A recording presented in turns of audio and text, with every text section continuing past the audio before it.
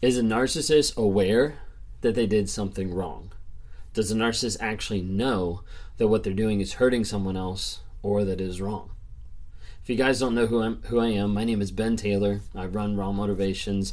I'm a self-aware narcissist on this platform to provide awareness, growth, healing, and change. Notice I didn't say hope.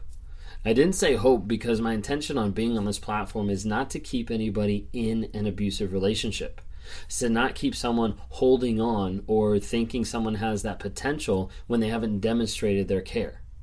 I want you to be very clear that if you're in a relationship where your physical safety is at effect, please get help as quick as you can. Please call the police. Please make sure that you are being safe because that abuse is real and that abuse is very deadly. So please be careful out there. If you don't know who I am, like I said, self-aware narcissist on this channel. I talk with people every single day trying to help them work through the aspects of narcissistic abuse. And I talk to survivors daily to try to be able to help them find their peace, their growth as they're continuing to move away from the narcissist or they're continuing to mentally disconnect from everything that just happened. And do that with one-on-one coaching. And when I coach with people, I work with them in 3 different sections. The first one is the trauma bond. And that's the idea of like breaking free from that toxicity of where hey, this relationship is toxic, but I still feel like I want this person. I'm still running back to them. I still want to call them. I still want to engage with them. I still want to hug them, whatever it is. And a lot of times people are like, I know this isn't healthy, but I don't know how to stop going back. Because what's formed a lot of times is an addiction. And as people break away from the narcissist, they get into a place that I call limbo land that really is the aspect of where there's peace because they're not actively being abused, but it doesn't feel peaceful. And you might be at that spot where you've been away from your narcissist for a little bit, but you're like, this doesn't even feel right. I just want to go back because something's missing. And so I work with people to try to figure out and try to get that clarity. So as they continue to move forward, they have clarity and vision in their life moving forward saying, hey, this is who I want to be. This is the direction I want to go. These are the feelings I want to feel when I attain that. And these are the boundaries I'm going to set up to make sure that I don't go back to this person or that I don't get sucked into another relationship. I do talk every once in a while with narcissists or people with narcissistic tendencies. Honestly, the majority of the time I talk to them, they don't come back because they're not interested in that honesty, that vulnerability, and accountability. But that option is out there. A couple exciting things I wanted to announce real quick before we jump into the video, and that is the NARC app. If you hadn't had a chance to figure it out or to download it, download the NARC app, N-A-R-C, NARC. Download that. It stands for Narcissistic Abuse Recovery Community. We're building a community of people that have been through the abuse or that are going through the abuse and they're trying to get out, they're trying to get education. And so on there we have a lot of different courses about narcissism. We just dropped a new course recently on boundaries, written by Bree, who runs Abuse is Abuse. She's got an awesome course there about what are boundaries, what do they look like, how are they defined, how do you make boundaries, things like that. Check out that course, it'd be great. There's a couple things that's coming out specifically with the app. Is one, on Monday nights from 9:30 to 10:30 p.m. Eastern Time, we're starting to do exclusive lives where it's just done in the app. If you're a premium supporter, you'll get an email or you'll get a link to be able to get onto the YouTube, which is an unlisted live, so no one else has access. So it gives you a little bit more kind of one-on-one time to ask questions, to interact, and to be able to find some answers to the questions you're seeking. We're also starting to do for those premium supporters a monthly Zoom call as well. We're having one at the end of this month, and it'll continue throughout each month. Every single month, there'll be at least an hour Zoom call that'll be time for you to be able to ask questions, interact, help build community with one another, and also have a time of coaching and teaching of what we're going to focus on each month to try to help you further your growth and your success as you break free from a narcissist and as you get clarity and continue on with your life. But anyways, that's the updates I wanted to have. Real quick, if you don't follow TikTok, Instagram, YouTube, Facebook, we're all on those social medias. Wednesday nights, we have Wednesday night 9 p.m. to 10 p.m. with Lee Hammock on Facebook and on YouTube, where we're doing lives for that hour. Thursday nights is when I normally go live from 9 p.m. to 11 p.m. Eastern Time. Would love to have you interact there. Let's jump in real quick. So are narcissists aware that they did something wrong? Do they actually know that what they're doing is hurting other people? Well, one of the first things I'd like you to consider is how often do they change what they're doing depending on who they're around? You see, oftentimes a narcissist will act a certain way in front of one person and then change that in front of another person. You've seen this a lot of times when they rage at you and then they walk into work and they act completely different. Or they'll be screaming at you in the car and then they step into their family event or reunion and they act like a completely different person. You've probably seen this switch even more so if you've gone into any type of couples therapy or couples counseling, which is why we normally coach people don't go to couples counseling with a narcissist, because you get into that environment and all of a sudden they start talking and you look over and you're like, I don't even know who this person is, because they change it around. The reason why they change it around like that is because they know that something is wrong. They know that what they're doing is not right. Whether that's morally or physically or mentally, they know that something is off, that something is weird, which is why a lot of times they'll change it around.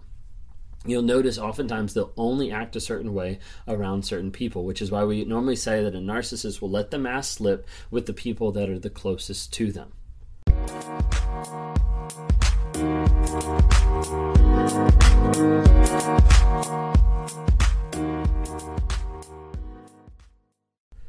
With a narcissist, the thought of being wrong, the thought of doing something wrong, is something that they do not want to sit with. The idea of doing something wrong has a lot of guilt and it has a lot of shame when it comes to narcissism. When you think about narcissism as a whole, it has this underlying current, this underlying flow underneath it of the idea of shame.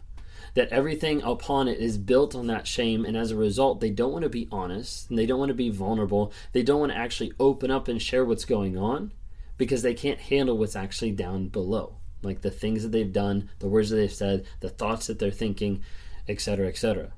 So the thought of actually saying, hey, I did something wrong, is almost like foreign to them. Sometimes it's on the aspect because they believe they're entitled to it, or they have that sense of entitlement of like, hey, I didn't do anything wrong because you're meant to serve me. You're meant to do this. This is not my job. This is what my job is. My job is to lord it over you, to be the God of my universe and say, hey, everybody's here to serve me. But when it comes down to it, when they start to think through the idea of, I just did something wrong, there's so much guilt and there's so much shame that they have to go to an aspect of where they blame other people. They blame everybody else for their problems. They blame everybody else for forcing them to do something or pushing them to a certain extreme. But when it comes down to it, they have to be able to push that off on someone else so they don't accept that. So they don't hold on to that. So they don't have to sit with the aspect of, hey, I did something wrong. So I think the majority of narcissists know that they do something wrong. They know that something's off. They know that something's weird at the very least level. But they know that something's wrong because they're changing what they're doing depending on the people that they're around, and they're not willing to be honest with that vulnerability and with that shame of what's going on. For me, one of the biggest aspects that opened up initially, like my thought process, was reading the book by Brene Brown called Daring Greatly. If you hadn't had a chance to pick it up, I definitely suggest it. So look it up on Amazon and be able to grab it real quick. But Daring Greatly, and it says how the courage to be vulnerable transforms the way we live, love, parent, and lead. For me, as I was learning about stuff, even leading up to learning about narcissism, one of the things I learned about was vulnerability, and was honesty, and was shame. And that was the part that really stuck out to me of like, I've got a lot of shame in my life, and I've got a lot of shame that's dictating what I say, how I respond to people, how I interact. And at the end of the day, that shame is what wants to control me a lot of the times, that makes me say, I'm not wrong. I'm never wrong. I'm always right. And that came out in my marriage oftentimes, where my wife would show me something or she would demonstrate something that she was correct, but I didn't want to admit that. Because admitting that would mean that there's something wrong with me. Admitting that would mean that I'm not perfect. Admitting that would be having guilt or having shame about that situation, and that's not something I want to do. So throughout our marriage, one of the hardest things for me to be able to say was I was wrong. Early on in our marriage, those words literally would not come out of my mouth. I didn't even know, in one sense, how to form those words. Like it's almost like I would go to say them, and they just wouldn't come out. I would be like, maybe the closest I ever got was, maybe you might be right, but I wasn't wrong. Or like the idea of like, well, I might have been less right. But I never wanted to phrase the aspect of that shame and that acceptance of who I actually was in that moment, or what I actually said, or what I actually did, to actually have the words and say, I was wrong. And especially not to go farther than that, oh, I was wrong, will you forgive me? And then to change. That was something that wasn't a part of it. So do narcissists think that there's something wrong? Or that they're doing something wrong? Yeah, I would say absolutely. But they're guided by the aspect of shame.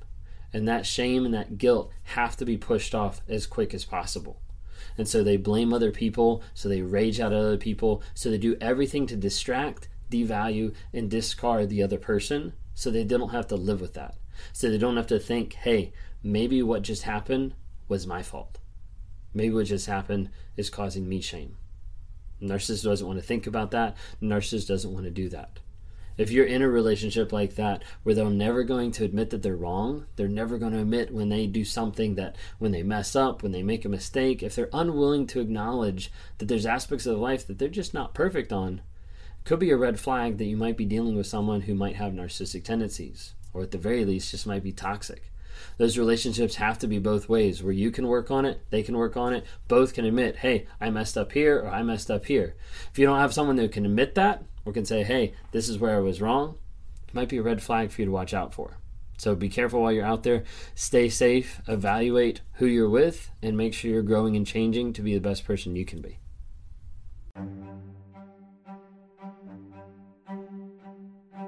Hey, I hope you've enjoyed these episodes. I love interacting with different people. If you're interested, reach out to me sometime through my website, Raw Motivations. Would love to interact with you. Either send us a message there, schedule a one-on-one so I can talk to you and try to work with you through whatever you're going through on life. You know, whether that's a relationship, narcissism, whether that's just life, trying to get from one step to the other and trying to figure out, how do I break out of this mind fog of what's going on. Would love to talk to you more.